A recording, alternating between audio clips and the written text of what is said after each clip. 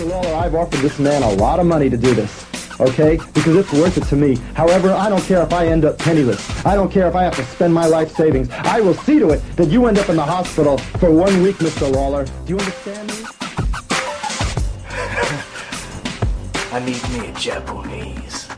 I love it! I love it! I'm gonna meet people from everywhere. I need me a Japanese. I don't have to defend the title of it. I really don't. I'm here and I'm gonna be here until I feel like I wanna leave. And if you don't like me being here, train to be a professional wrestler, get in this ring, and I'll beat you like I own you. Hello there, folks. Welcome back to We Don't Know Wrestling. It has been a long layoff, but I am happy to kind of be back with another episode of the Desert Island Comp series. In this episode, I have someone that's been putting together video essays on YouTube, kind of exploring a niche that really hasn't been explored in wrestling. So I'm excited to have Joseph Montecillo on the podcast today. Joseph, how are you? I am doing all right. It's been a crazy week as we're talking, but, pushing through, trucking on, all the same. Well, that's good. I think right now, everyone's just doing their best, and that's all we can all ask for. Yeah. And somehow the wrestling world has managed not to stop, so we're still here. Somehow, just by the means of a few $1 billion, I heard. Yeah, via the cockroach methodology, wrestling will not die, regardless of any outstanding situations in the world. So we're here. But we're not going to here to talk about just current wrestling, because pretty much most of what we're going to talk about is actually going to be prior wrestling. We're going to talk about Desert Island Comp, which is matches and angles that you're going to be taking with you to a special place that for the rest of your days, this is the only matches and angles and promos that you're going to be able to experience. So usually I ask, hey, what got you into wrestling? And things of that nature. But I think a lot of that's going to be kind of usually come out during this series of breaking down the compilation. But I did want to ask you, how did you get into specifically your YouTube channel and creating content there? Well, I've had the YouTube channel for a while, actually. Like, I was, 10, 12 when I first signed on to YouTube, and I was just a kid posting whatever.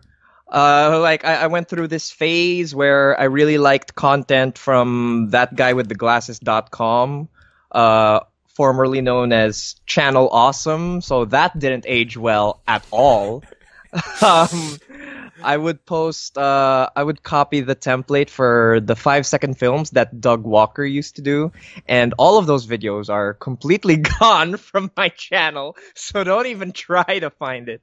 They are disappeared via magical means, and as I got older, the content I watched on YouTube would change. I started watching more video essays. Probably the first most famous example was Every Frame a Painting. A few friends shared that with me in college, I think. And that led me on to find other people like Lindsay Ellis, and the way they presented their ideas and talked about media that meant a lot to them, it kind of influenced me. And I thought, well, I don't really see people using this form to talk about pro wrestling, so I thought I'd just go from there. Amazing. Yeah, so I'm in YouTube marketing, and a lot of sponsorships we do, and a lot of what I now watch are video essays. So being able to now have kind of an outlet to watch something that, I don't have, not just movies, not just video games, but now wrestling is being covered. I think what you're doing is kind of exploratory to a nature that hasn't really been touched on. So I'm glad you're doing it, and I know your recent Bryan Danielson video has been tremendously received. You put on a lot of work into that. Over an hour of content, over an hour of breaking down, giving words from wrestlers, and all that. I think what you're doing has been great, and I think you deserve a little bit of a, hey, let's just do some quick and fun ones going forward, but we'll see if you're able to do that. Yeah, for sure. You know, I have a friend here at home, and they say that they've been listening to me build this case for Bryan Danielson for about a year now. So they call it the Okada of wrestling takes. I just never stop. It's just on and on. It goes on forever. Now, what it reminds me of, in a way, is someone that's been posting on a message board for a decade and then finally makes the thread where they make the breakdown of, okay, here is the now 2-page long essay based on a decade of posting. And this is you after reviews, after talking to your friends, after videos. Like, okay, here's the culmination of all that. So I'll essentially never have to do that again. And this is the genuine article. This is the thing that, hey, if you want to know what my thoughts are on this specific subject, I've done it. I've done the legwork. You don't have to ask me. It's here. So that's always fun. That's always fun. Absolutely. It's just there. It's an hour. If anyone ever asks me ever again, who's your favorite wrestler and why? There, you have an hour. Sit down, tuck in, enjoy. I will explain in great detail. The YouTube chapters feature could not have come at a better time for yourself. I know. It was. I only discovered it seeing it on another video essay. I think by Jack Saint, and I saw that and I was like, I need to do that one. This is gonna be an hour. Smart. I need. Yeah. Well, I'm just glad that admittedly, from a YouTube perspective, they let anyone do that. That's always the big worry with these platforms. Like, are they going to gate the cool features? No. Well, all right. Without further ado, if you don't mind, we're going to get kicking into your first match. Sound all right? Sure, let's go. All right. So for your first match, it is from All Japan Super Power Series 1995.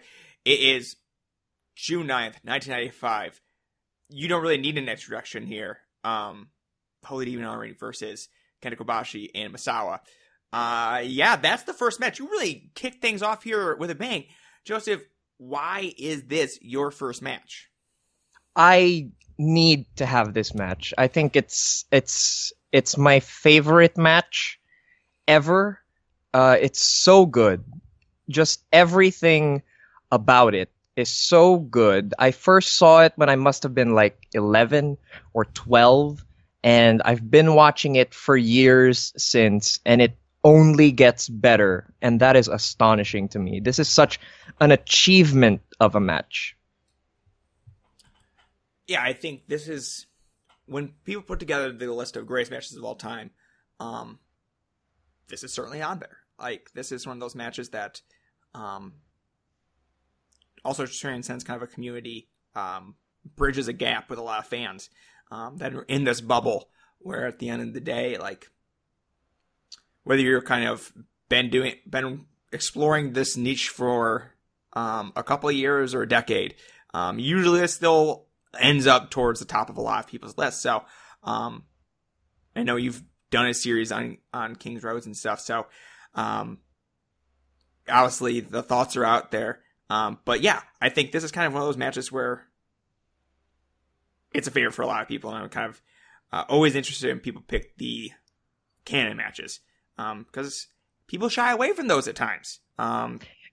Honestly, I didn't want to do too many obvious picks, but just the concept of this series of the matches you need to have with you, and it's all you can watch. I cannot lose this match. There's such a unique element to it, where all four guys, the characters just work. Their dynamics are so set. They've been working together on and off for like 2-3 years at this point. And this is kind of just the culmination of all the arcs they've been building. And it gets like surprisingly emotional towards the finishing stretch. Like Kenta Kobashi covering Misawa's dying body with his own to protect him from the blows of the Holy Demon Army. That is another level of wrestling that I've yet to ever see matched in my life. Yeah, I think that's always going to be a hard one to overcome. And things like, question for you, when in your wrestling fandom, like, did you watch this? Like, how, I guess that just kind of bridges the gap of how long have you been watching wrestling? I'm always interested where this kind of match gets plugged in, because it feels like it's either a culmination of a lot of things or it's a changing point for a lot of people.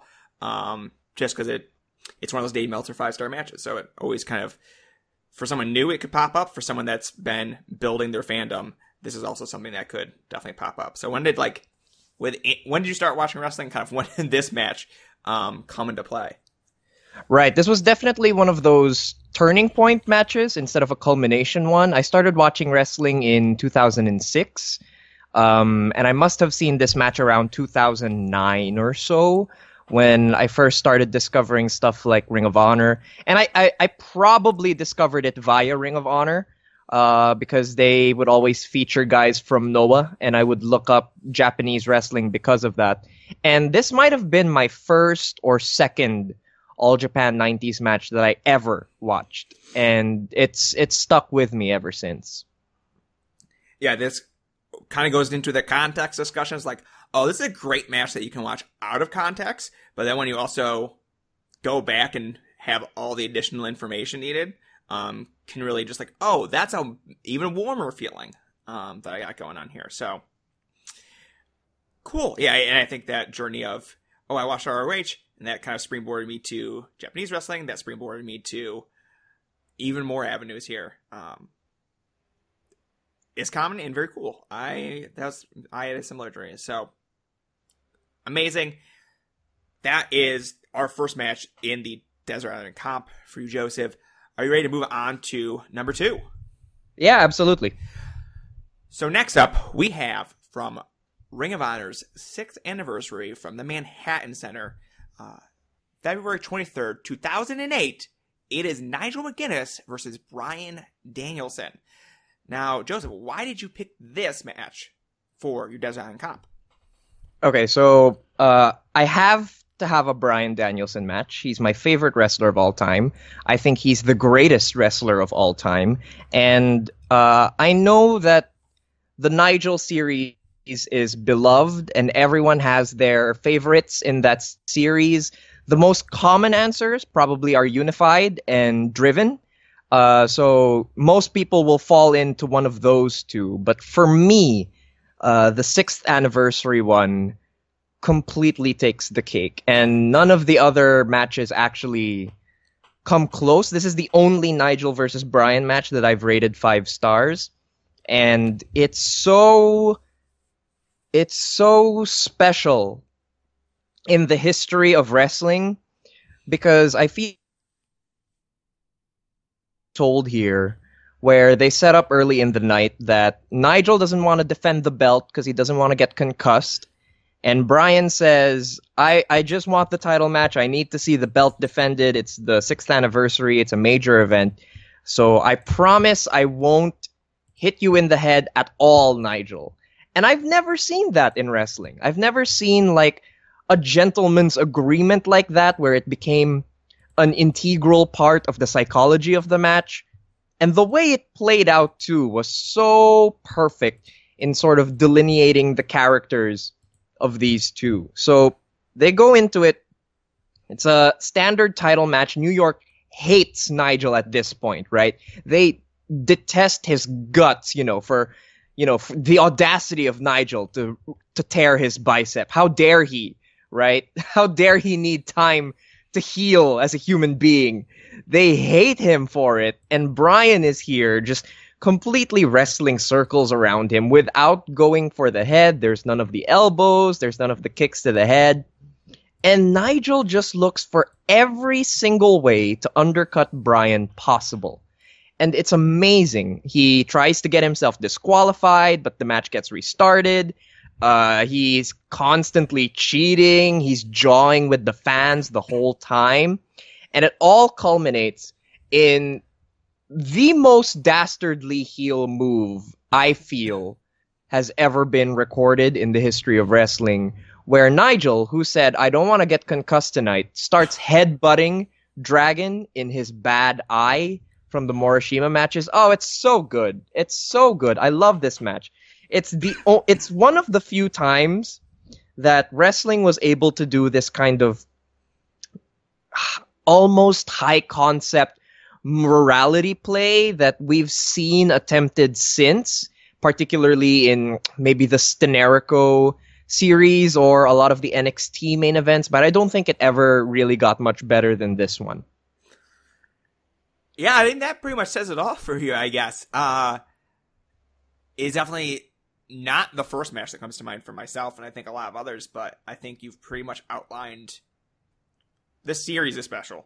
Not just to you, for a lot of people. I think it's kind of important to the history of independent wrestling as it bridges sort of a gap from one generation to another. I don't think we immediately have a great handoff from this generation to the next, but I think this is kind of a great transitioning feud, that rivalry. I think you've kind of outlined why, this match is different than the other matches.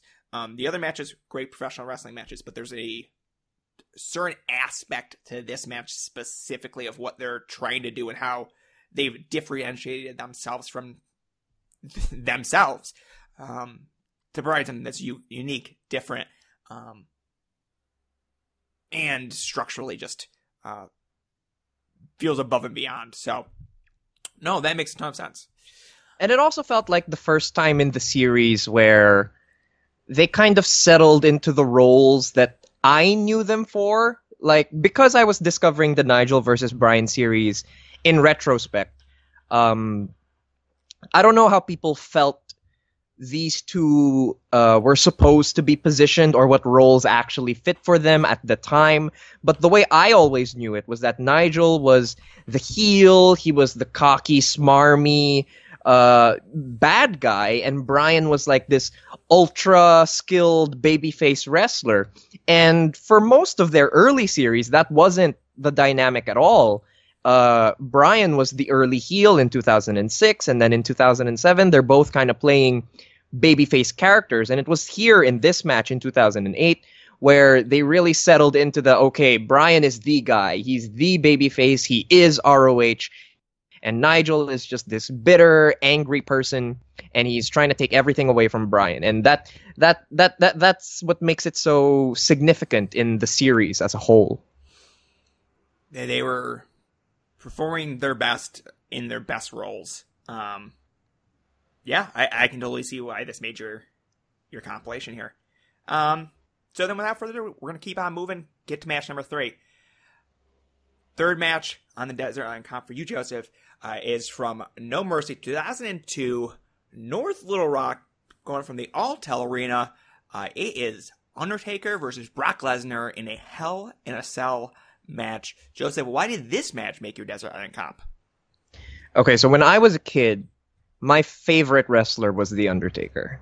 Like, as a child in the 2000s, discovering pro wrestling, it's kind of impossible to miss The Undertaker. He had such presence, he had such an aura about him, and he just stood out. How could he not? He was this mystical funeral director with lightning powers, and he was so above everyone else. He was presented to be so above everyone else that he as an opponent is a meme. Like, he is a punishment. Like, that's why Teddy Long saying you're gonna go one-on-one with The Undertaker is a meme, because there was such dread when someone had to wrestle The Undertaker. And because of that, because he stuck out to me so much, he was one of the first wrestlers that I bought a compilation for. Locally, they used to sell the compilation VCDs for WWE wrestlers, and I bought the one for The Undertaker in parts. It came in like 5 parts. So it was The Undertaker series part 1, part 2, part 3, part 5. And you know the worst part about that is the back of the VCD had the listings for the whole set. So when I bought my first copy, which was like the 5th part in the set, I was like, why are there only like 5 matches? I was promised like 20. And then I realized I had to buy the whole thing, so I kind of one at a time completed the collection. Complete ripoff, but in a way, almost worth it, because I loved The Undertaker that much that I really just had to see all of them.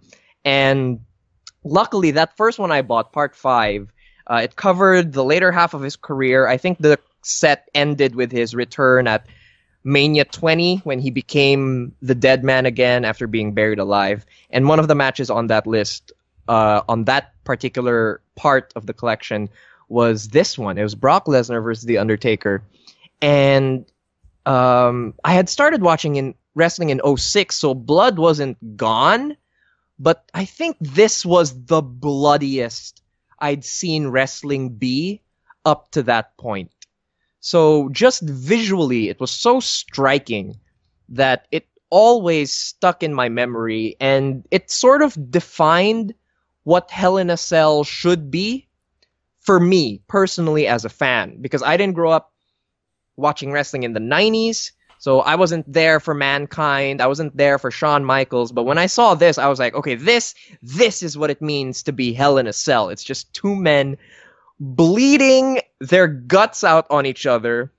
One of their managers is on the outside, also bleeding profusely, and I just thought, yeah, absolutely, it's Hell in a Cell. This is exactly what it is. They painted the canvas literally red. Oh, it's an amazing match. No, yeah, I think for you, for a Desert Island Comp, having one of your favorite wrestlers on there, hugely important. Having a match that encapsulates a genre of match, Hell in a Cell, fantastic. And I think this specific one, I think this is the one that kind of comes to mind for me for Hell in a Cell, as someone that's not a huge fan of the original with Michaels and Undertaker. I think this is what I want from that match. Less over the top drama necessarily, but more so like grounded violence. Like this is admittedly one of the more violent matches you're going to get in WWE, period. So this is wonderful. I'm very happy this made your compilation. And it's funny, I went on a little bit of a journey with this match through my fandom. So as a kid, right, absolutely loved it. It's amazing. Look at all the blood. It's crazy. As I got older, right, and I started posting on forums, started reading up other people's opinions on wrestling, started forming my own aesthetics of wrestling.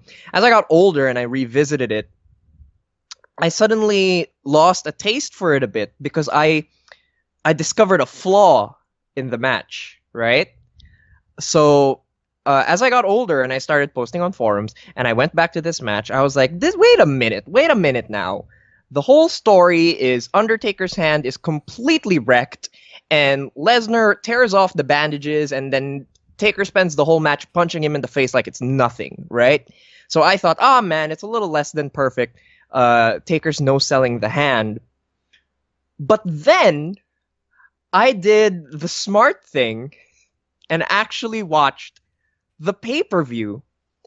And there's a glorious discovery, just a gift to anyone who's ever thought, why did Taker no-sell the hand? There is a backstage segment earlier in the night in No Mercy that's not included on that VCD of Undertaker getting a shot of adrenaline in his hand so that he doesn't feel the pain. And that completely wipes out the little quibble I had. It's like, oh yeah, he can't feel it. He's on drugs. He shot his hand up so that it doesn't hurt. And suddenly, it's a perfect match again. Oh, it's wonderful. It completely covered all its bases. Man, now every time anyone ever says, wow, it's the adrenaline in these New Japan Pro Wrestling main events from 2013 through 2000 and now, I just want to literally see someone roll to the outside, get shot up with some adrenaline, like hit him right in the bicep, the ass cheek, whatever you gotta do. And that's when the adrenaline really starts kicking in. That's what I want to see. Like that would make everyone's critique like, oh, I get it. He literally got shot up with adrenaline. Of course. Yeah, it'll make it obvious. Yeah, don't like, oh yeah, he's got adrenaline going, so that's why he was able to get up after taking 3 backdrop drivers. No, like, make him get some drugs mid-match and have it go off. That's perfect. Good. Yeah, exactly. If you're gonna tell the story, don't be ashamed. Just tell the story. Yeah. Write the story down. Don't make it. Okay, there we go. Yeah, now I'm amped up now. Okay. Yeah, that one's for free, Gato. just mid-match adrenaline shots. Yeah, that's the future of professional wrestling. All right. Then, do you have anything more you want to speak to Taker versus Lesnar, No Mercy 2002? It's such an apparently good match. Like, you just watch it, and it's not some layered, intricate piece of work. It's them punching each other until they bleed for 30 minutes, and then Brock Lesnar hits an F5. It's exactly what it should be, and that's why it's amazing. Yeah, and this is young Brock, a totally different wrestler than he is now. Which why I feel is one of the GOATs. Yeah, I think this is kind of a great little time capsule, as well as just a perfectly violent, great match. And there we go. Let's move on to your first promo angle in this compilation. We're going to go to lead up to one of the biggest moments in WrestleMania history. It is going to be Daniel Bryan's monster music video. Joseph, take it away. Why is this on the compilation?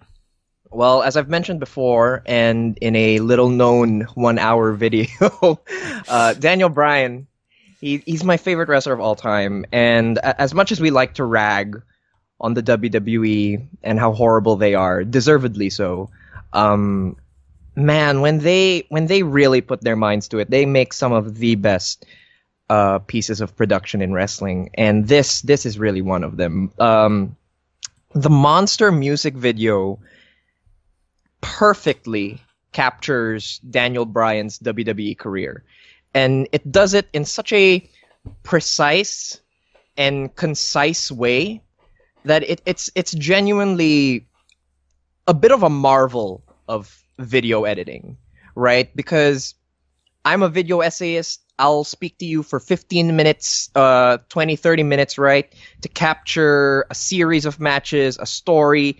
And here it's a 4-minute music video, and it just hits all the beats, all the emotional beats of you're not good enough, you don't belong here, and the subtle transformation into just this almost undeniable force of nature that Daniel Bryan became in 2013 and 2014, where it just could not be stopped.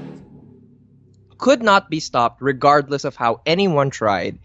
And there's just something to it. Like, you remember some of the cuts in this video, like it's burned into my memory. The montage of Bryan doing the yes chant down the entranceway, and it cuts between him going across time. He starts growing the beard, and it becomes the Bryan we know. The way that the upbeat tempo, it gets cut off when Triple H does the pedigree on Bryan at SummerSlam 2013, and that's sort of like the music video's heat segment. When the heels get to like kind of berate Bryan before it goes back into that great comeback of Bryan just fighting against Triple H's beatdowns and screaming at Triple H, "You hit like a girl!" Oh man, I get goosebumps. Literally, I just got them thinking about this video and remembering it. It's so perfect. And it's still on WWE's YouTube channel for free, and every time I watch it, it still hits all those emotional beats perfectly. Yeah, I think what makes it work continuously is that it's not just, hey, here's the build-up for the pay-per-view. It's like, oh, this is someone's journey, and here's where we are now. Yeah, I think it makes me mad, actually, because, like, you know they can do this. You know how impossibly good WWE can be at producing these sorts of videos and producing something that really resonates with you in the course of less than 5 minutes. And then they don't. So They just don't. You know, you're absolutely right. There is a choice not to do this. Yeah. Because it's such a great piece of work in that anyone who bought WrestleMania 30 simply because it was a WrestleMania and saw that video, boom, already, they get it. They get these 4 years of Bryan in the company, and it's instant. It's so good. Yeah, they don't become just invested in this match. They're now invested in Daniel Bryan. Because it wasn't just the one shot. So, fucking WWE. I think there are a lot of interesting like side materials to this particular video. One of them, I believe, was a reaction video I think I came across on YouTube where it was like non-wrestling fans watch the Monster music video, right? And so here are these people who are not wrestling fans. They watch the music video and it's so clear. The voice is so clear that these people came out of it saying like, wow, that's a really inspiring story. Because you sense it, you feel it. And the other thing I wanted to point out about this music video is, I don't know if you saw this going around last year, but there were fan edits of the Monster video remixed with Kofi's journey to the title. And that's amazing. You have not seen it? I've not. Okay, so for everyone who's not seen it, there were fan edits on YouTube where they took the template of the Monster music video, pretty much beat for beat, right? And instead of Daniel Bryan's rise, they swapped in Kofi's chase to the WWE title. And man, that fan edited video did so much to highlight what was good about the Kofi storyline, in particular the pure hypocrisy of Daniel Bryan's character. Like in that fan edited video, when Bryan's the one looking straight at Kofi and saying, "You're a B+ player," it hits, because it's like, how dare you? How dare you say that to someone else? It's so good. It's such a great piece of editing where it's better than whatever WWE did actually for the Kofi Bryan match. Like I could not tell you anything about the Kofi versus Bryan hype video, even though I love the match, right? But that fan edit, that one will stick out to me. It was super good. I'm sorry, I don't know who created it, but definitely check it out on YouTube. It's one of my favorite little bonus fan creations, re-wrestling. The one I'm seeing is from King Soul, but I'm not sure if that's the specific one. I see a couple of them, but yeah, I think also, not to go into like a diatribe here, but like how important music is to these videos, especially when it's kind of like this compact thing. Monster's just a banger for wrestling. No, yeah, absolutely. And, you know, a lot of people will point to probably the My Way music video as kind of like the peak of WWE production. I don't know if it's just a generational thing. My Way just doesn't hit with me. Like, even as its own compact video, the Debra stuff in the middle is like, let's just not. I know you guys did it. I know you guys did it on TV, but let's just not include it. We have 4 minutes. Let's do something else.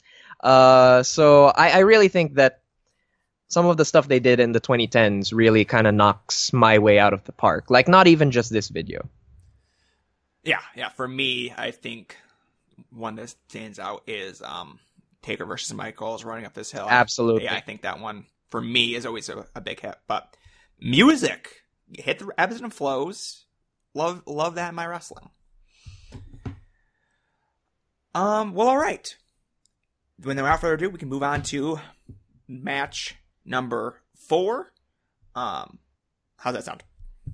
Yeah, let's do it. All right. So with our 4th match here, we are going to AEW's Revolution from the Wintrust Arena in Chicago, Illinois. It is Pac versus Orange Cassidy. This is a unique match. Joseph, why did you pick this match for your Desert Island comp? Okay, so for a Desert Island compilation, there are a few things I wanted to hit. I really wanted to hit like all-time favorites in terms of both matches and wrestlers, and I also really wanted to create a lot of variety. As much as possible, I wanted variety. So, like, hypothetically, if you're stuck, you're not always going to be in the same mood. So even though this isn't a top 10 matches of Joseph ever, right? There are better matches than some of these that didn't make the list. And Pac versus OC, probably, I don't think anyone's going to hate me for saying this, probably not a top 10 match ever, right? And I already liked it much more than most. But I thought that Pac versus Orange Cassidy hit... it probably embodied my favorite aspects of comedy wrestling. Like, if I had to describe what comedy wrestling should look like to me personally, like my favorite form of comedy wrestling, it's this match right here. It is the comedic figure against the straight man and all the ways that can play out. And it's such a compact match in a time in wrestling where length is sort of looked upon with a lot of prestige. Something so concise like this really hits the spot for me.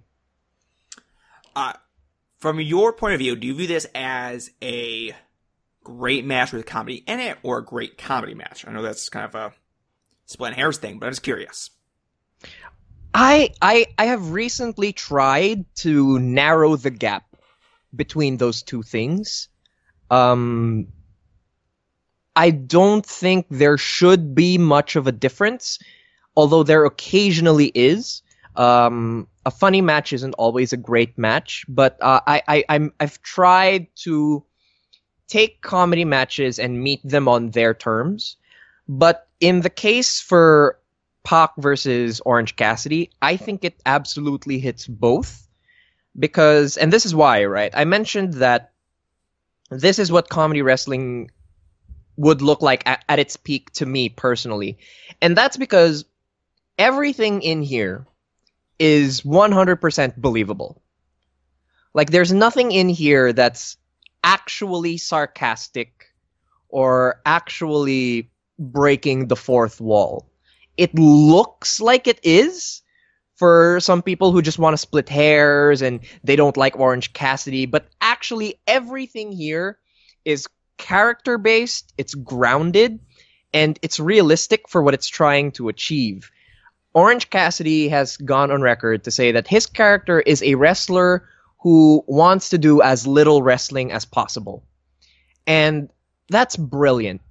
That's just genius, because now all his matches are built around inertia and evasion and using an opponent's momentum against you. And when you have someone like Pac, who's just a hard hitter, he's a high flyer, he's just a dynamic, energetic performer, suddenly the two elements come together and it's perfect, because everything Orange Cassidy is trying to do in this match is to undercut all the energy that Pac is throwing at him.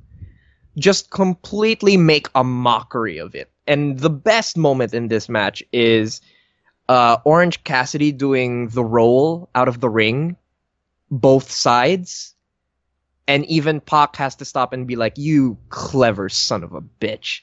Like, you could see it on his face. He almost breaks, but it also makes sense in character where he's like, he doesn't understand what Orange Cassidy is doing, so much so that he's actually a little bit impressed with it. It's so good. And the roll out of the ring in particular is such a great spot because, people will look at it and say it's a comedy spot, it's a joke spot. Guys, some of the best matches ever from some of the most well acclaimed wrestlers ever have roll out of the ring spots. There are like so many All Japan classics that have Kawada or Misawa rolling out of the ring to escape a pin. And if they can do it, Orange Cassidy can definitely do it. And he makes it work so perfectly here. Yeah, I think the difference with Orange is that is an integral part of his matches, rolling out of the ring. So it's rarely used as kind of a last-ditch effort, but within context of, this is the time where he's using it as an avenue to not get pinned. I think that changes things, but I think... Yeah, and that spot was so great because, comedy-wise, right, you'd think that spot is a punchline on its own. So the setup is Pac goes to the top, he wants to hit the red arrow. Punchline, Orange Cassidy rolls out of the way, right? But it actually becomes a setup to another punchline later in the match that's a little more subtle. It's a little more subtle and people might miss it because the finish is... There's a lot of moving parts to the finish. There's some interference. Pac rolls out of the ring at the end of the match. Orange Cassidy hits his Around the World DDT and Pac is like, nope, not dealing with it. He rolls out of the ring. And it's so great because at that moment, Orange Cassidy is so threatening as a legitimate possibility that he's gonna win that Pac is like, no, you were right, I'm out of here. It's so great. Well, there we go. That's kind of a comedy break here in things. As I think when you're watching wrestling as a whole, it's always good to have something that's a little bit more light, a little bit something that's not gonna be heavy and something that you've got to really hunker yourself down with. Like say the All Japan tag we started with. Is there anything more you would like to say about Pac versus Orange Cassidy? No, that pretty much covers it. It's just such a light-hearted match, and it's only like 12 minutes. Literally anyone can watch it and they'll get it. And it's just a nice break from everything. Awesome. Well, beautiful. Let's move on to our fifth match. It is going to be from IWA Mid-South, Something to Prove, taking place in Philadelphia, June 11, 2005. It is Samoa Joe versus the Necro Butcher Joseph. Why did you pick this match? Because everything about it is perfect. It's perfect. Wrestling can be subtle, but if it's gonna be loud, it should be the loudest thing in the room. And nothing is louder than this match. I actually did a video essay on this match where I enumerated its qualities using Roland Barthes' framework for the definition of pro wrestling. Because I think it's such a timeless match in that it will grab your attention.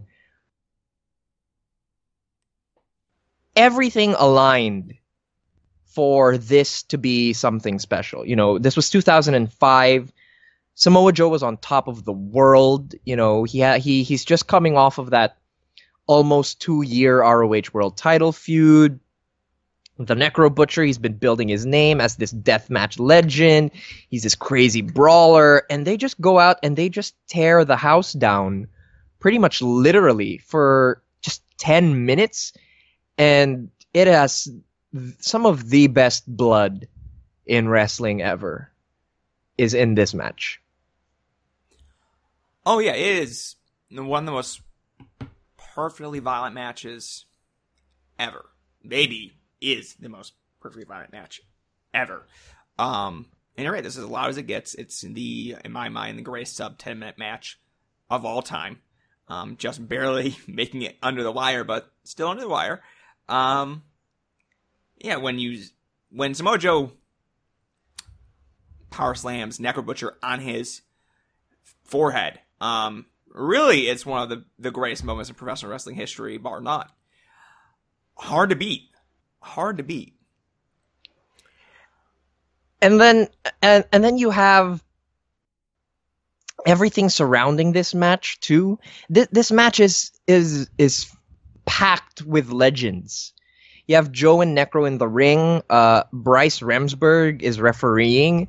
CM Punk, Dave Prazak, and Eddie Kingston are on commentary. Like, I'm like, how could you beat that? I think it's probably the match of the decade of the 2000s because just everything came together, and you'll never ever forget it. Like, as soon as Joe shoves Bryce Remsburg out of the way and they just start slapping and punching each other, it's just the best thing ever that you're gonna see. And then they just keep escalating it somehow.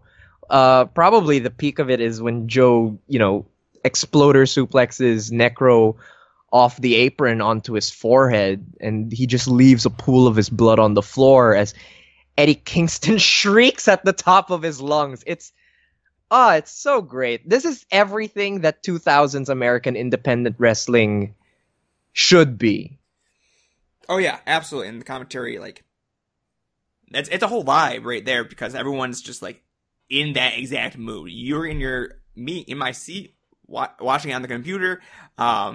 Kingston and Punk and Prazak also in that exact mood of, oh, this is just ludicrous.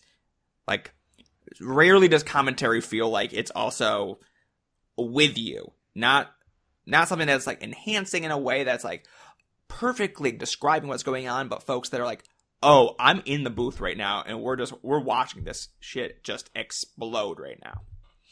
Yeah, when Joe starts slapping Necro at the end of the match and Necro's blood starts misting, how does it get any better? What is wrestling if it's not Necro Butcher's blood misting into the air of the ECW arena? That is professional wrestling. And of course, it's so great on those old IWA Mid-South DVDs. They had the replays at the end of the match where it's just different angles, and some of them are in slow motion, as if they just wanted to be like, okay, that was amazing. Now here's all of it from a different angle, just more of the same, and some of it is in slow motion. It's just delightful. It's the most excessive 8-9 minute match of all time. And to say that about something that doesn't go 10 minutes is an achievement. It's a cornerstone of pro wrestling, I think. Yeah, I think there's no more words that really need to be said other than go watch your video on your YouTube channel. Why Samoa Joe versus Necro Butcher is great, according to Roland Barthes. There you go. Yeah, I have a link in the description of this episode, but if you're listening on an app, and that's the title of the video, go search it. It's worth your time. Well, all right. Moving on to your sixth match. Maybe one of the most important matches, most talked about matches of the previous decade, from Money in the Bank 2011, Allstate Arena. It is CM Punk versus John Cena. Joseph, why did this match make your desert on comp? As you said, people have talked about this match to death for good reason. And one of the points that's brought up, it's common enough that you notice it, is that people will often say that it's not a 5-star match in the ring, and they're probably right about that. I don't think it's really Punk's best performance by a long shot. Like, Cena sort of embarrasses Punk in the ring here a little bit. Like, John Cena is so on point in this match. It's one of the best individual performances of all time, and it's not the guy who everyone remembers this match for. But yeah, despite that, because I do agree, I don't think that in the ring it's 5 stars. The atmosphere around this match elevates it for me, and clearly it does for many people. This match particularly is kind of important to me, just because I have a lot of memories tied into this one. In 2011, wrestling was back on a accessible cable channel here in the Philippines. It was on Jack TV again. I think either Jack TV disappeared or wrestling disappeared from that channel or something. But wrestling was like back and accessible to a lot of people my age who had sort of dropped out watching wrestling. I'd also actually not seen a lot of wrestling in that space and time. But when this match happened, it's all anyone was talking about. The promo, obviously, the historic pipe bomb promo. It's been said before, and it's a cliche to say it again, but it's so true in that for those 4 weeks between the pipe bomb and this match, wrestling felt cool again. Like, Tuesdays, because I live in the Philippines, Tuesdays were like an event where I had to know what happened on Raw. What did CM Punk do this time? And then to have it all culminate in this moment. So WWE pay-per-views air Sundays in America. So that would be a Monday morning for us in the Philippines. My friend in high school, my high school classmate, Cholo, he was absent that day. He had to call in sick, right? And he told me that day, all he did was watch all 3 extended cuts of the Lord of the Rings trilogy and watch Money in the Bank. So he was at home while everyone else was at school.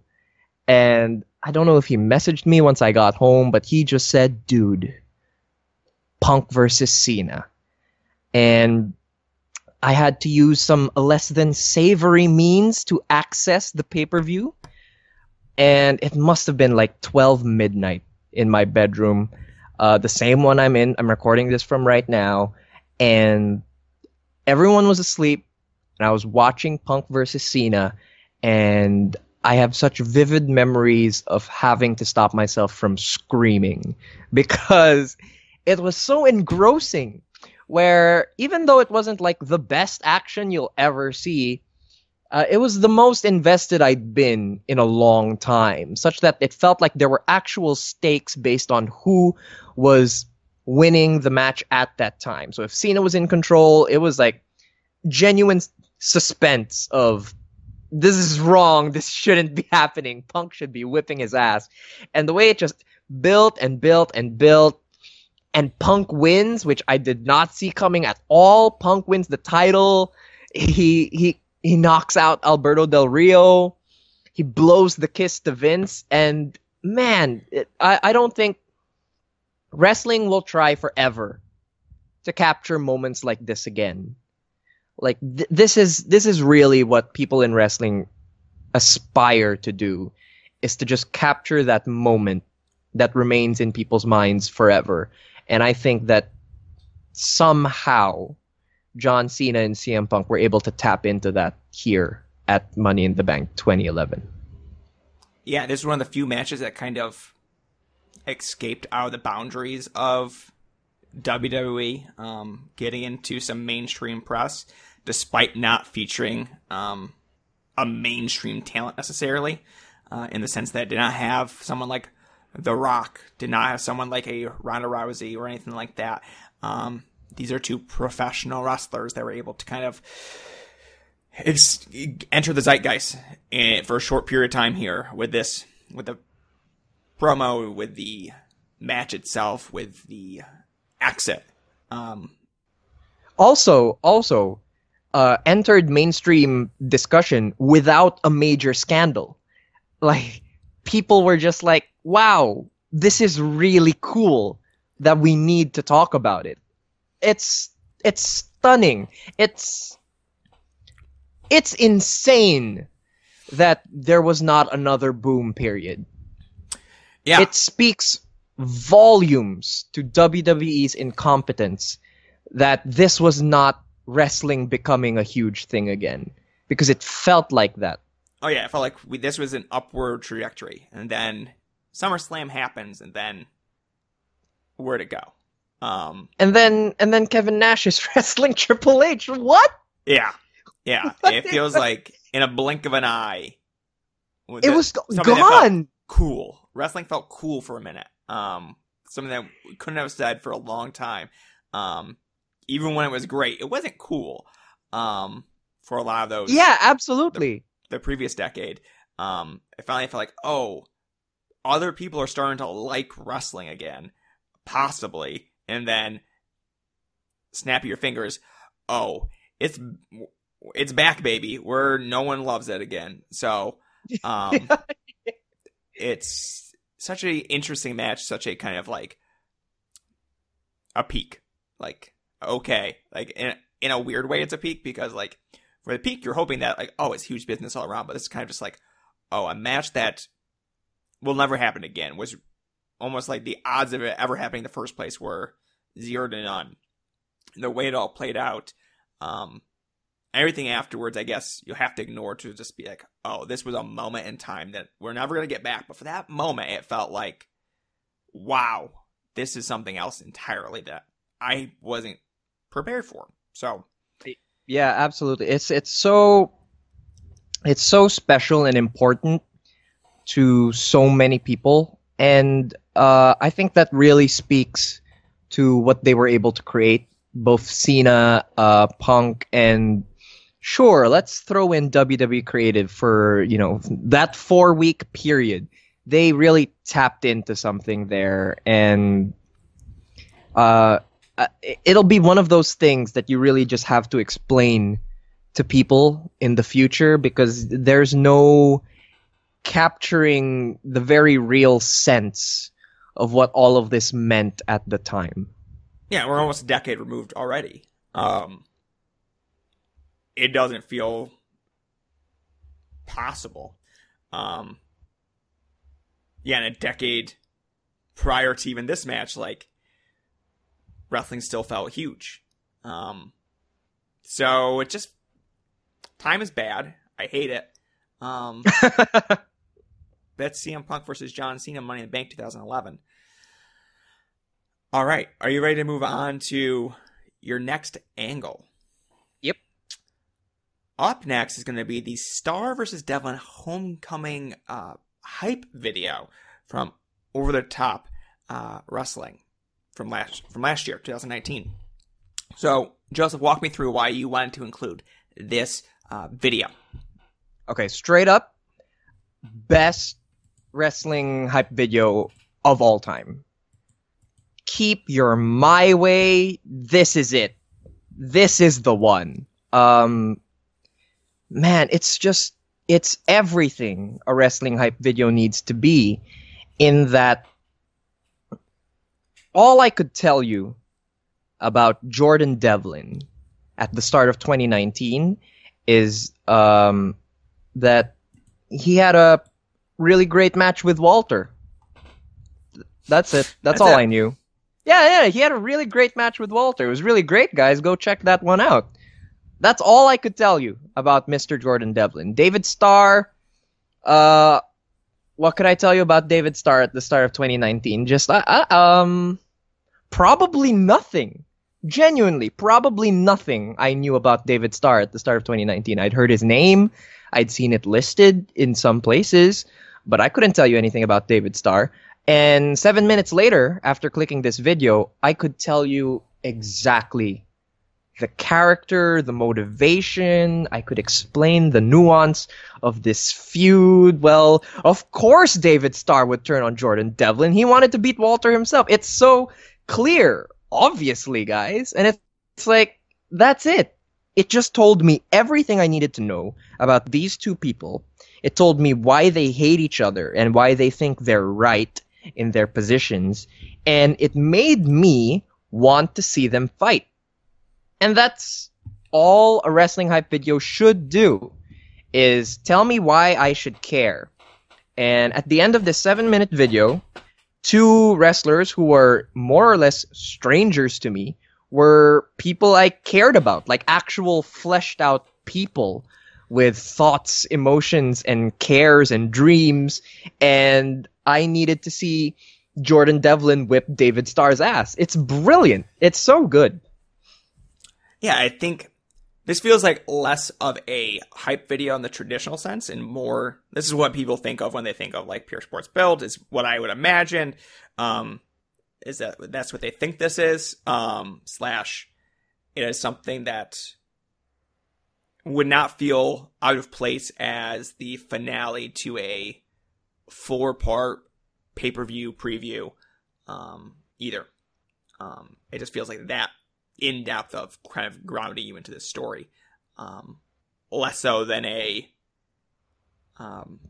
music video that has a very set duration, and they're going to try to play all the clips to get you there, where this felt like designed with these two individuals adding additional content here to kind of get you to where you need to be with this rivalry. Yeah, absolutely. Yeah, and David Starr's performance in his sit-down promos for this video is absolutely tremendous. Like, Sean Ryan did a podcast speaking. Sean Ryan, the director, the creative mind behind this particular video, and a lot of the OTT hype videos that came out that caught a lot of people's attention. He was talking about this video and how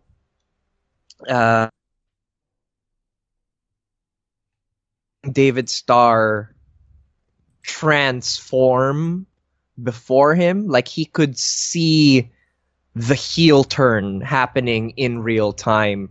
And I feel it comes across on screen because he starts the video sounding very sympathetic, reasonable. He's an articulate guy. And by the end of it, you just want him to be destroyed. It's brilliant. Yeah, I think this is a video that does a lot. And I know OTT felt like they were on the rise continuously for years.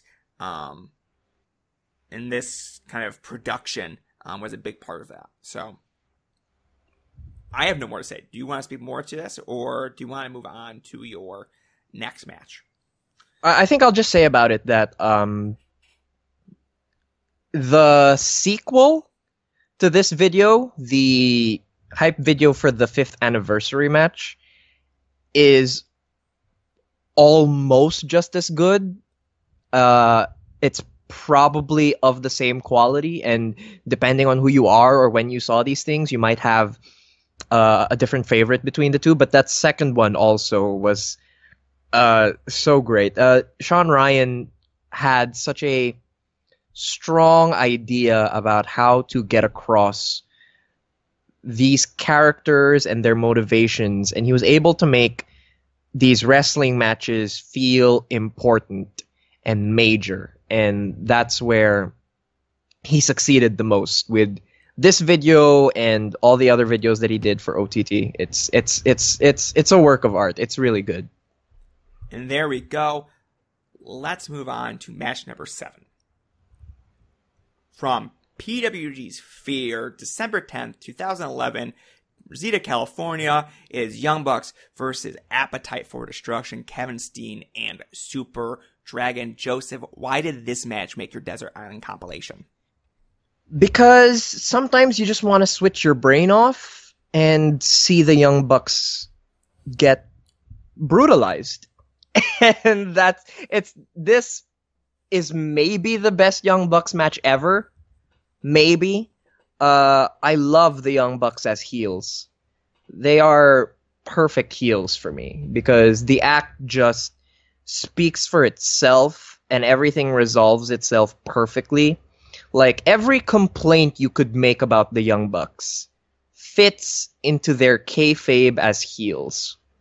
So if someone says, well, the Young Bucks are just flippy indie wrestlers who don't understand psychology, it's like, no, yeah, they're just doing it to show off. That's the point. And this was around the time that I was just starting to watch PWG. I was making that transition from ROH to watching more PWG, and the atmosphere in PWG always felt it was always really alive and really energetic. and the tone of the company as well. It felt so welcoming because there was that sense of humor on the commentary, and all the fans were loving everything. They just ate everything up. It was fantastic. And 2011 was sort of like when I really got into the groove of watching PWG regularly. And so I'd seen this storyline kind of build between Kevin Steen against the Young Bucks, where they would just keep getting in his way, interfere in his matches, attack him. And it's just simple pro wrestling storytelling of these snotty little brat heels pestering your favorite babyface. And then finally, he gets his hands on them. Super Dragon has that great, amazing return angle at the end of Steen Wolf, where the lights go out. Then he's there. Everyone's losing their minds. And then you just follow that naturally to its conclusion, which is this match of Super Dragon and Kevin Steen beat up the Young Bucks for 20 minutes. And it's awesome. There is fantastic bumps in this match. There's a lot of those hardcore set pieces that really they really work well in a setting like PWG, where the very small space lends a lot of pop to these hardcore spots because it always feels within reach. You could see the fans move out of the way. You can see them patting the workers on the back, encouraging them and chanting. So there's a sense of danger, there's a sense of fun, and just a sense of pure retribution of the Young Bucks have been bothering Steen all year, and now he just destroys them. And Super Dragon freaking Psycho Drivers, I think it was Nick, off the apron through a table, and it's just everything you want out of a hardcore babyface tag team versus heel tag team spot match. Yeah, I think the Steen Wolf angle I must have watched 24 times. Once that hype video for the DVD came out, I was like, oh my god, he's back.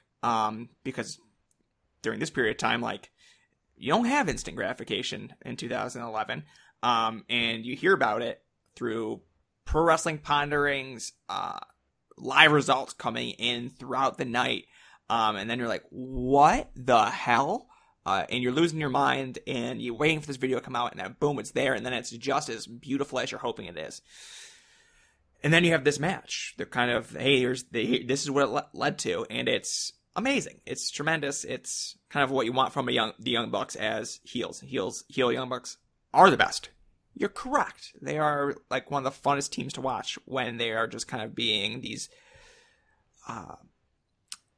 rude ass pretty boy flippy doos, just getting their butts beat. So that's kind of what. Yeah, and to add to that, just their selling throughout this match.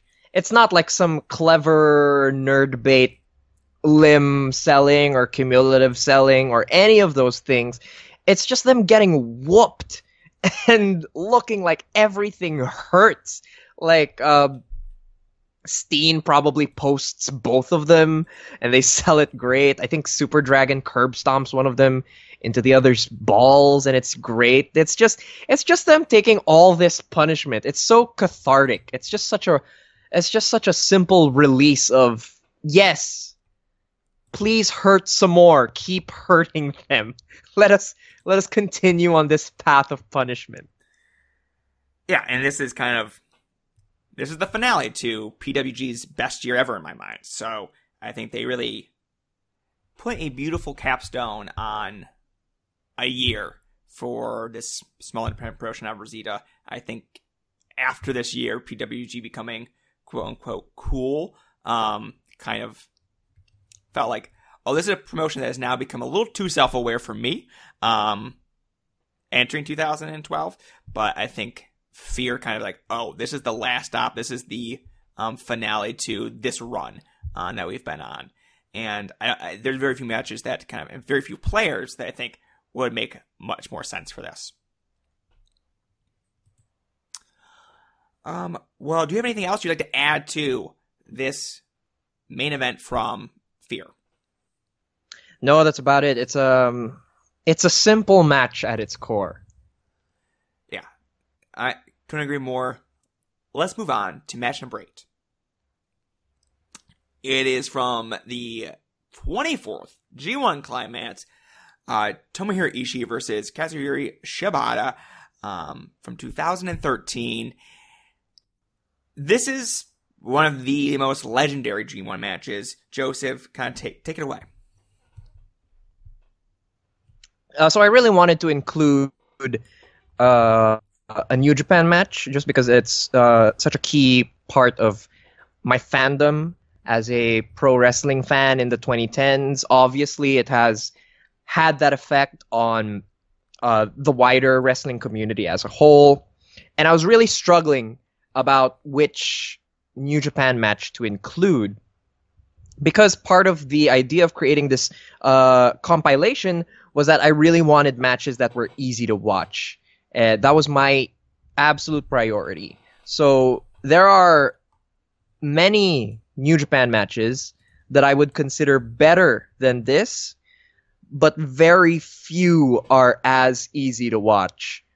When Shibata and Ishii just collide at the Ring of the Bell and never stop colliding until the bell rings again, I think I've seen it described as meat and potatoes wrestling. That's all it is. It's just two guys hitting each other really hard. And at the end of the day, that's really cool. And you can't stop watching. It's so compelling. It is. It feels like a time capsule almost, because it's like, this is Reyes New Japan. Like, I wouldn't say as they're heating up, this is kind of like, this G1 Climax feels like the one that, like, oh, we're going stratosphere now. Like, there is no stopping this train. It doesn't keep going until it can't stop going. And a G1 match is just so different than most of what else they'll do throughout the year, because there are certain limitations that they'll put on themselves. And I think this match, like, exceeds because of the limitations that a G1 Max kind of is put into. Yeah. The 30-minute time limit is the exact reason the G1 is so well loved. Yeah. Yeah. I strongly believe that. Yeah, and I think part of that is that they prorate the match, so that a match that might have gone 20 minutes with a 60-minute time limit now becomes a 10 to 15-minute match with a 30-minute time limit. Like, oh, you're doing the right thing. If the time limit is half the length, let's kind of actually bring the actual match length to kind of half of what one would expect.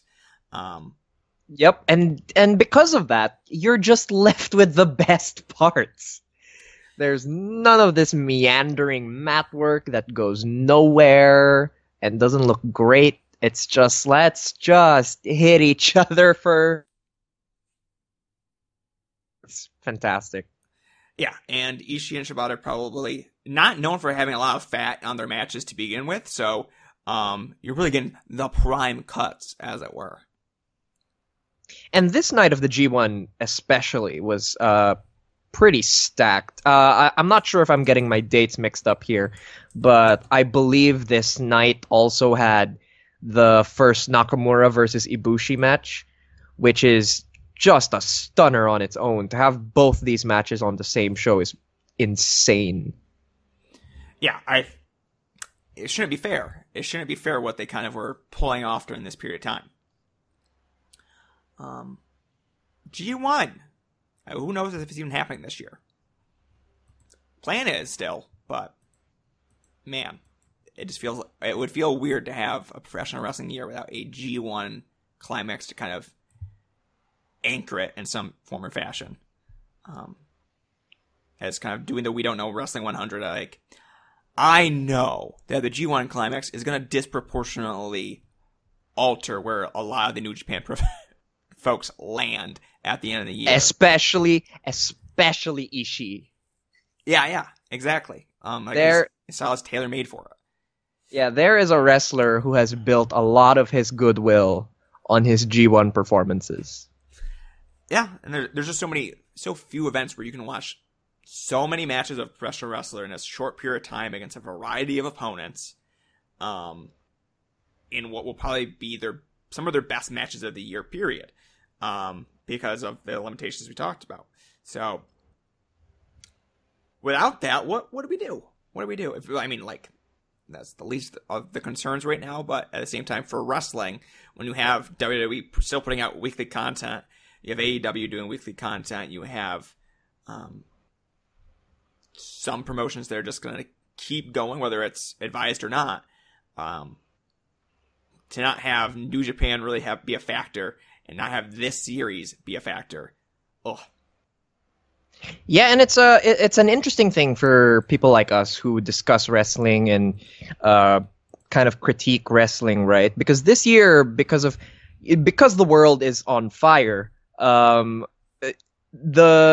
wrestling discourse will skew so heavily to WWE and AEW just by default, because they're the ones putting out content. Yeah, absolutely. Absolutely. This year is going to have a bit of an asterisk about on it when we're talking about some of the best matches and wrestlers of 2020, or when we're talking about the 2020 as a decade. It's going to be hard to kind of pinpoint, like, how does 2020 play a factor in our kind of discussions? Yeah. Who really cares? But at the same time, it's like, how do you make this work? / are there wrestlers that are now going to be able to wrestle much longer than they might have been, or like add on 2-3 years because they had to take a 6-month layoff or whatever. We'll be seeing repercussions of this period of time for a long time to come. Obviously from the world standpoint, but also in our entertainment forms that are keeping us busy during this time. Yeah, just our little bubble. I think I'd like to hope that the larger issues of the times are forefront in most people's minds. But yeah, it's always fascinating to see how it affects this little part of the world that we love so much. Absolutely. Do you have anything more to add to Ishii versus Shibata, or would you like to move on to your 9th match? Yeah, we can do number 9. With your 9th match from PWR's Love at First Fight from February 23rd, 2020. From the Power Max Center Spotlight, it is Chris Panzer versus Robbie Eagles. Joseph, why did you choose this match for your Desert Island Comp?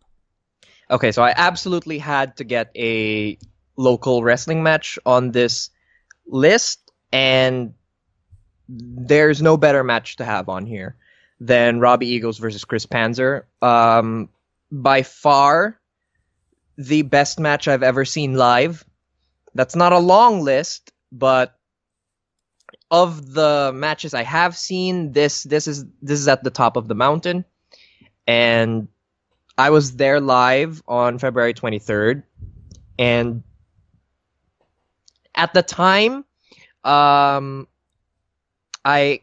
hadn't been the biggest fan of some of the other big names that had been brought into the country at that point. Like, I didn't feel like the bigger independent names that had visited previously really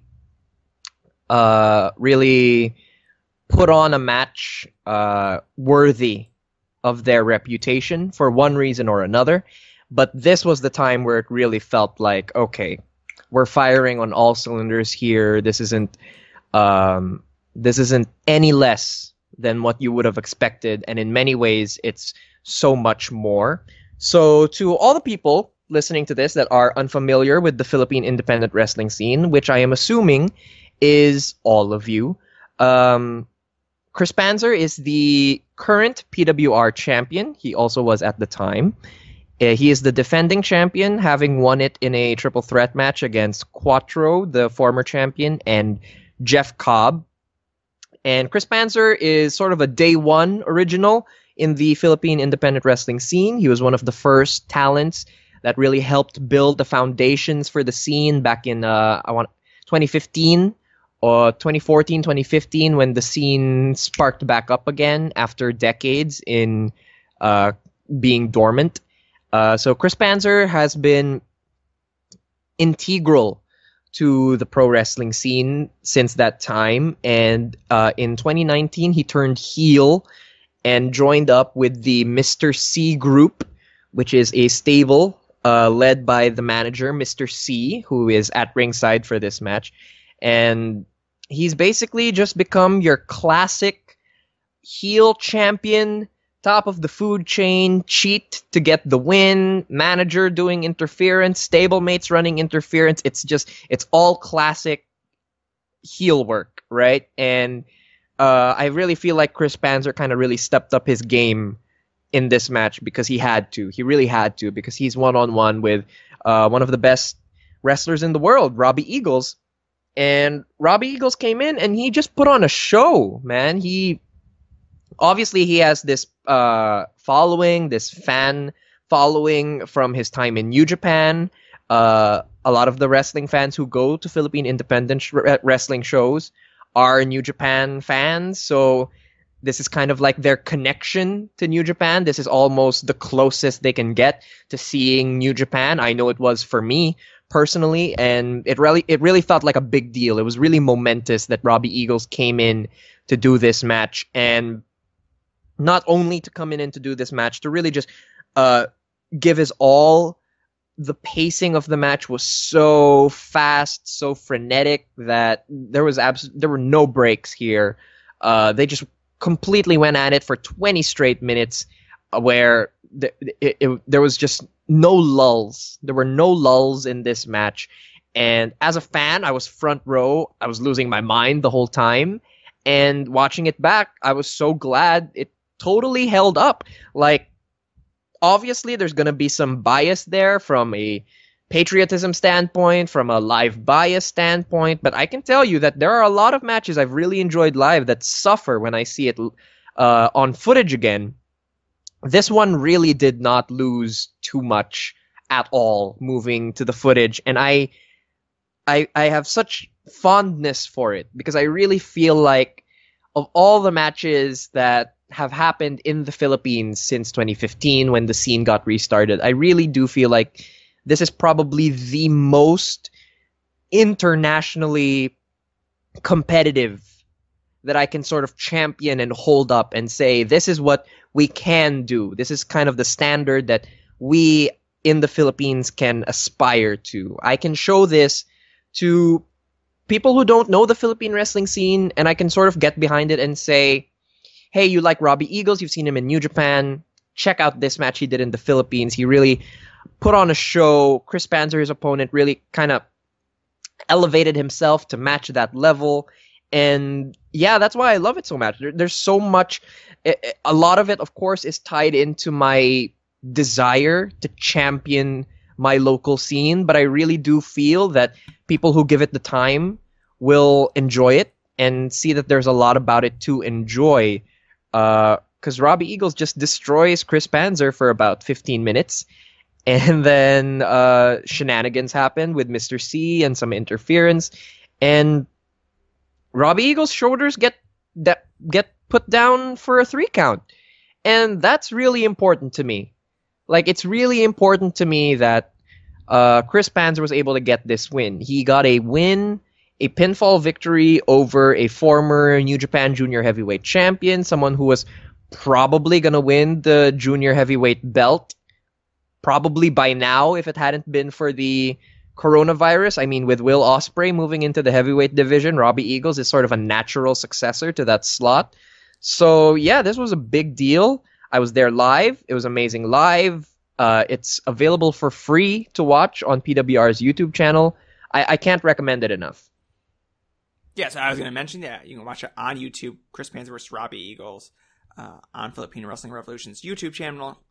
You also create a video for it called How Chris Panzer vs. Robbie Eagles Made Me Sick.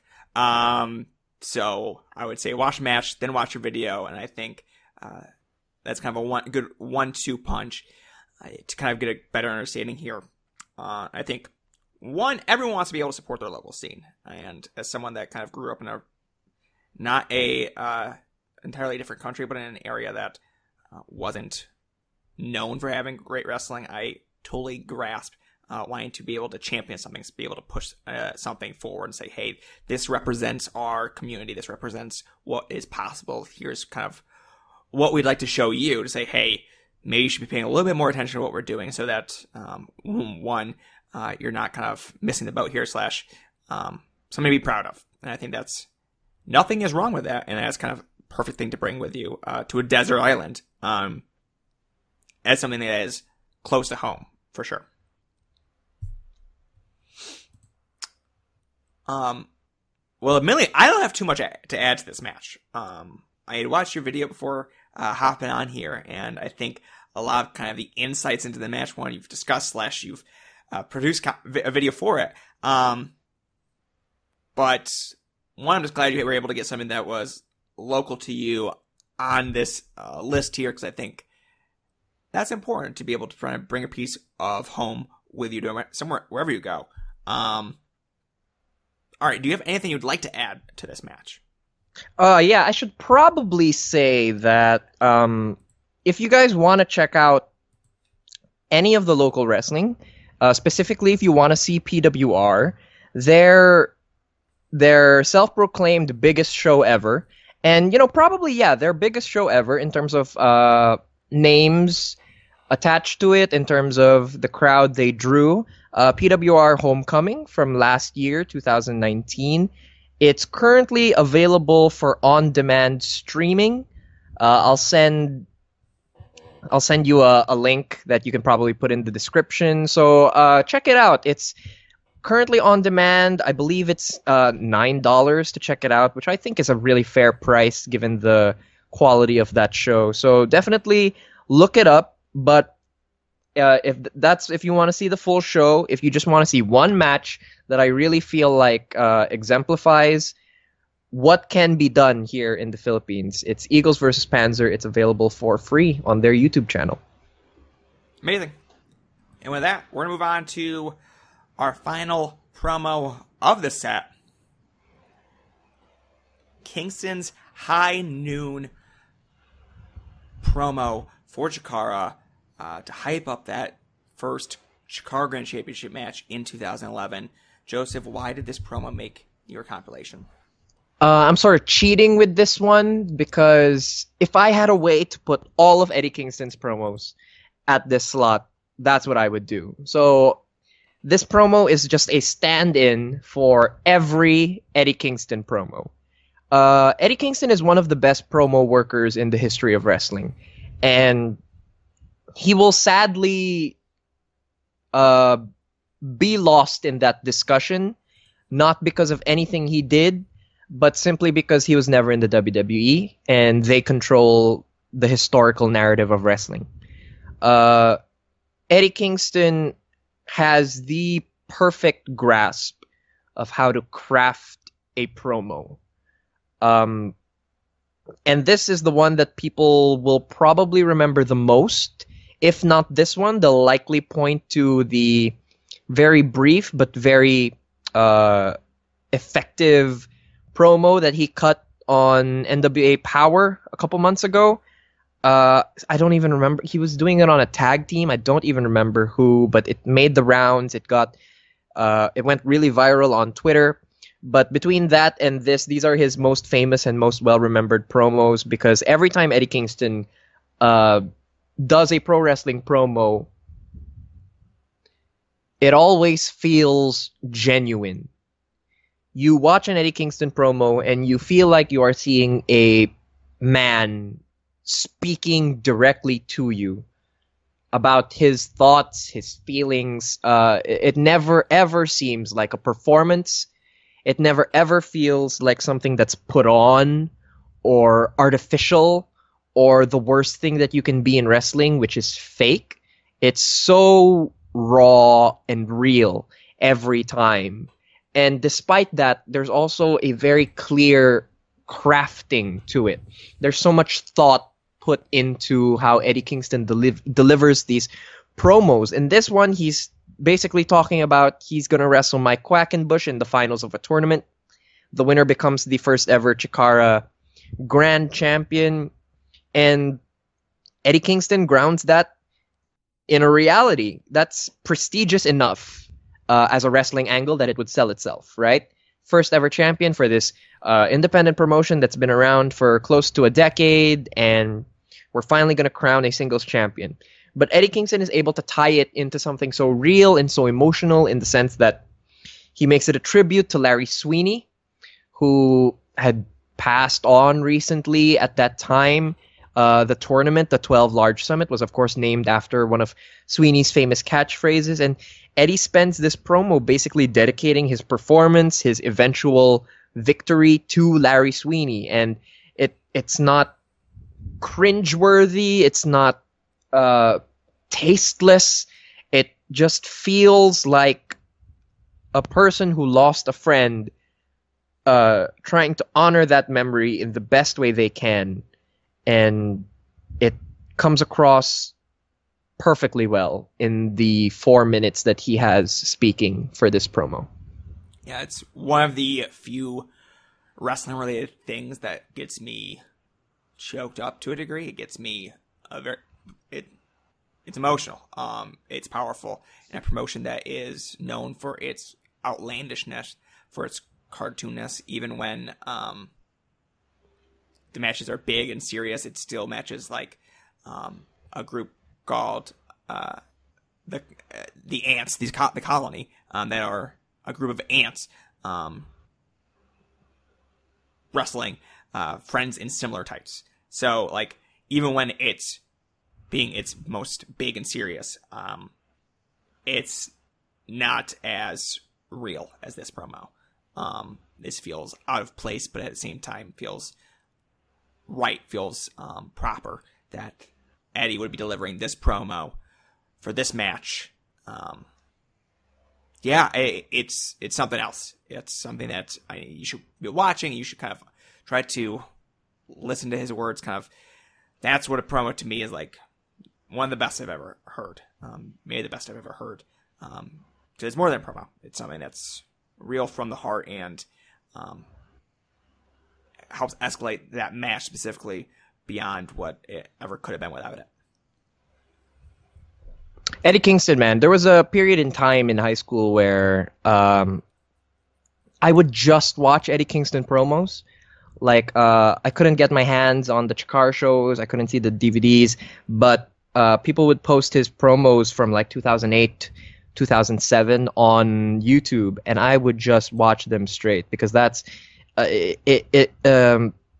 you build these kind of emotional connections in wrestling, and that's how I kind of built mine for Eddie Kingston, and Eddie Kingston's work is through his promo work, and this promo is one of the best in a career filled with them. Absolutely. Well, then, if we have nothing else to add, I will move on to your 10th and final match on your Desert Island Comp. It is going to be from NXT's TakeOver Brooklyn from October 7th, 2015, from the Barclays Center. It is Sasha Banks versus Bayley in the Ironman match. Oh, I hate to step on your toes here. It's NXT TakeOver Respect. Oh, in okay. In Full Sail. I messed that up. I messed it up. I apologize. It's okay. No, but we can actually talk about that. That's interesting. All right, then in that case, take it away, regardless for Sasha Banks versus Bayley.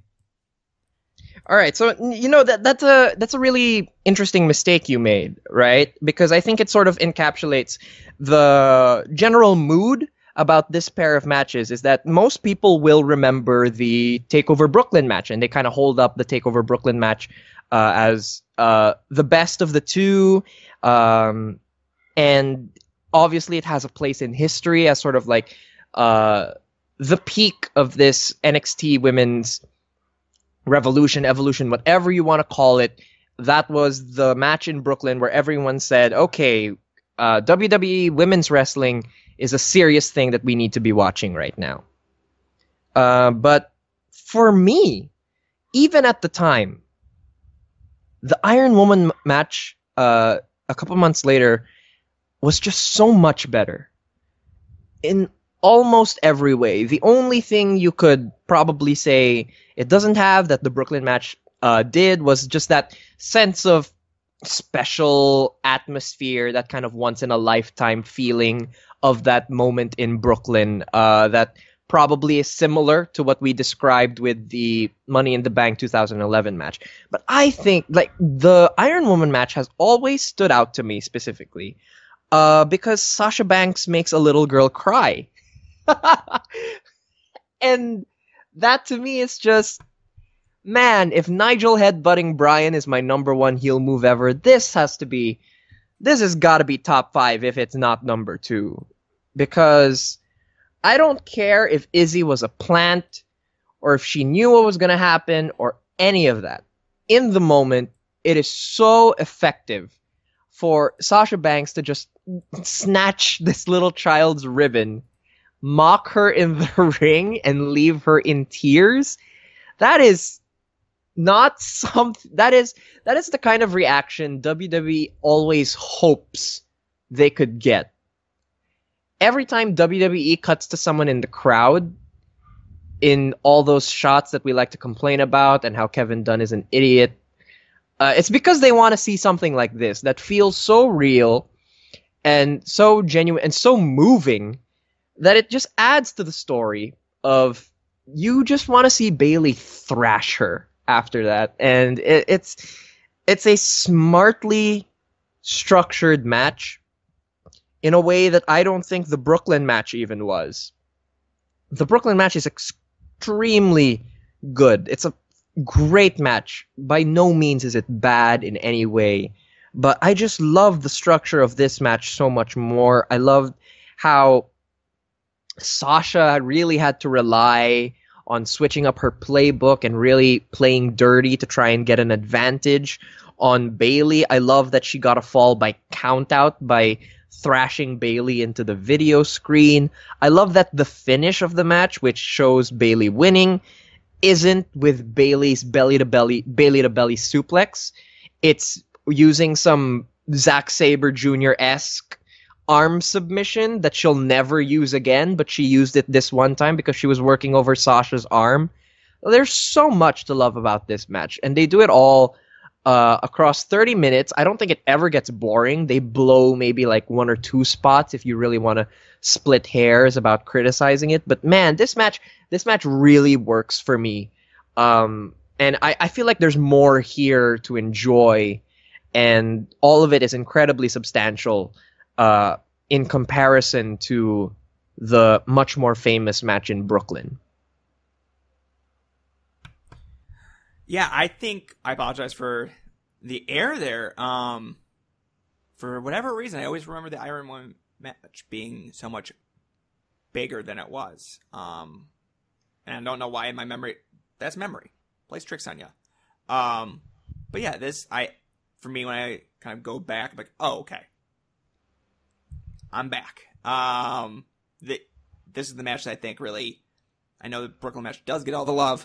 For good reason, because it's the one that does stick with you. I think I showed it, but the Iron Man match is kind of different. It's a different animal altogether. It is kind of one of the best matches of that year, period. And helps encapsulate a feud, an era of WWE Women's Wrestling. I think even before, like, hey, we're going to take the next step in the women's revolution here on the main roster. I think this is kind of more or less signifying the end of this era. Like, hey, they're going to still be doing great things, but it's going to be real hard to get past this. This is kind of what you were hoping for, and this is what you were expecting. I don't think we're ever going to get that again, but I think main roster wrestling period is going to be hard to replicate that sort of success.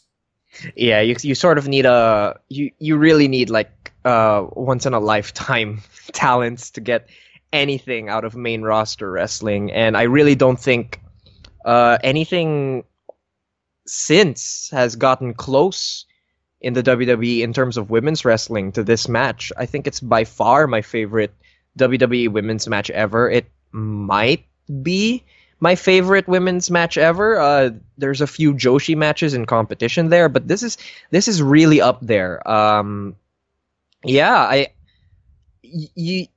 It's another one of those things where you really have that sense of wasted potential, because you have these two wrestlers who can do this, and they have done it on your platform, and again, they're just not doing it anymore, and it's upsetting and it's very sad, but no one can take away what they have done at the time.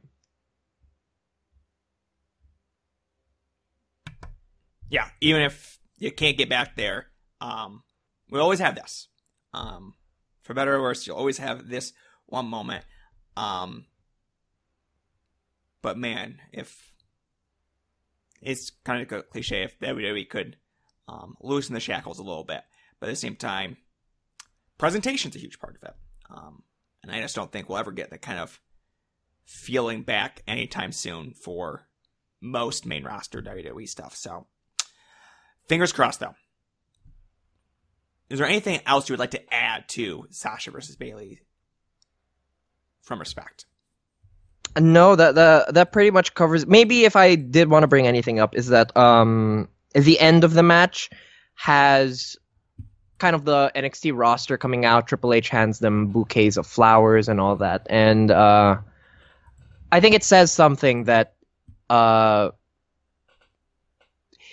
doesn't feel quite as masturbatory as other similar moments feel now when NXT attempts it. At the time, it really felt warranted, and it did feel like an achievement, because I don't think this was the first WWE event, like a network event, like a pay-per-view level event that was main evented by a women's match. And I thought the flowers at the end were a nice touch. It kind of felt like a Japanese match where the competitors will receive bouquets beforehand. Here, they just saved it for after. It felt like a big deal. I know people will always remember the Brooklyn one, but go back to this one. I think you'll be surprised by how well it holds up. And there you go. You can watch that on the award-winning WWE Network today. Well, with that, Joseph, is there any... This is your list. There we go. We have your favorite professional wrestler on here, not once, but twice in the form of a match and a video. We have a comedy match. We have the greatest sub-10-minute match of all time. We have historically important WWE matches. We have a pivot point in maybe your fandom with the All Japan tag from June 9th, 1995. We have one of the great promos, professional wrestling promos, in Eddie Kingston represented. We have a hometown favorite in Chris Panzer versus Robbie Eagles. We have PWG in Young Bucks versus Steen and Super Dragon. Is there anything else you'd like to add for your Desert Island Comp as far as discussion points of, hey, here's how I'm feeling about being shipped off, sent away, all by your lonesome for the rest of your days, taking these 10 matches, 3 promos, and videos with you? At the end of the day, I feel pretty happy with the selections that I made. I'm such a list pervert that I really like lists that have like a certain unique flavor to them. So I really wanted to avoid super canonical selections. I obviously couldn't entirely avoid them because they're canonical for a reason. But I feel like this list of 10 matches, I feel like it does capture a lot of what I believe good pro wrestling looks like, can look like, and should look like.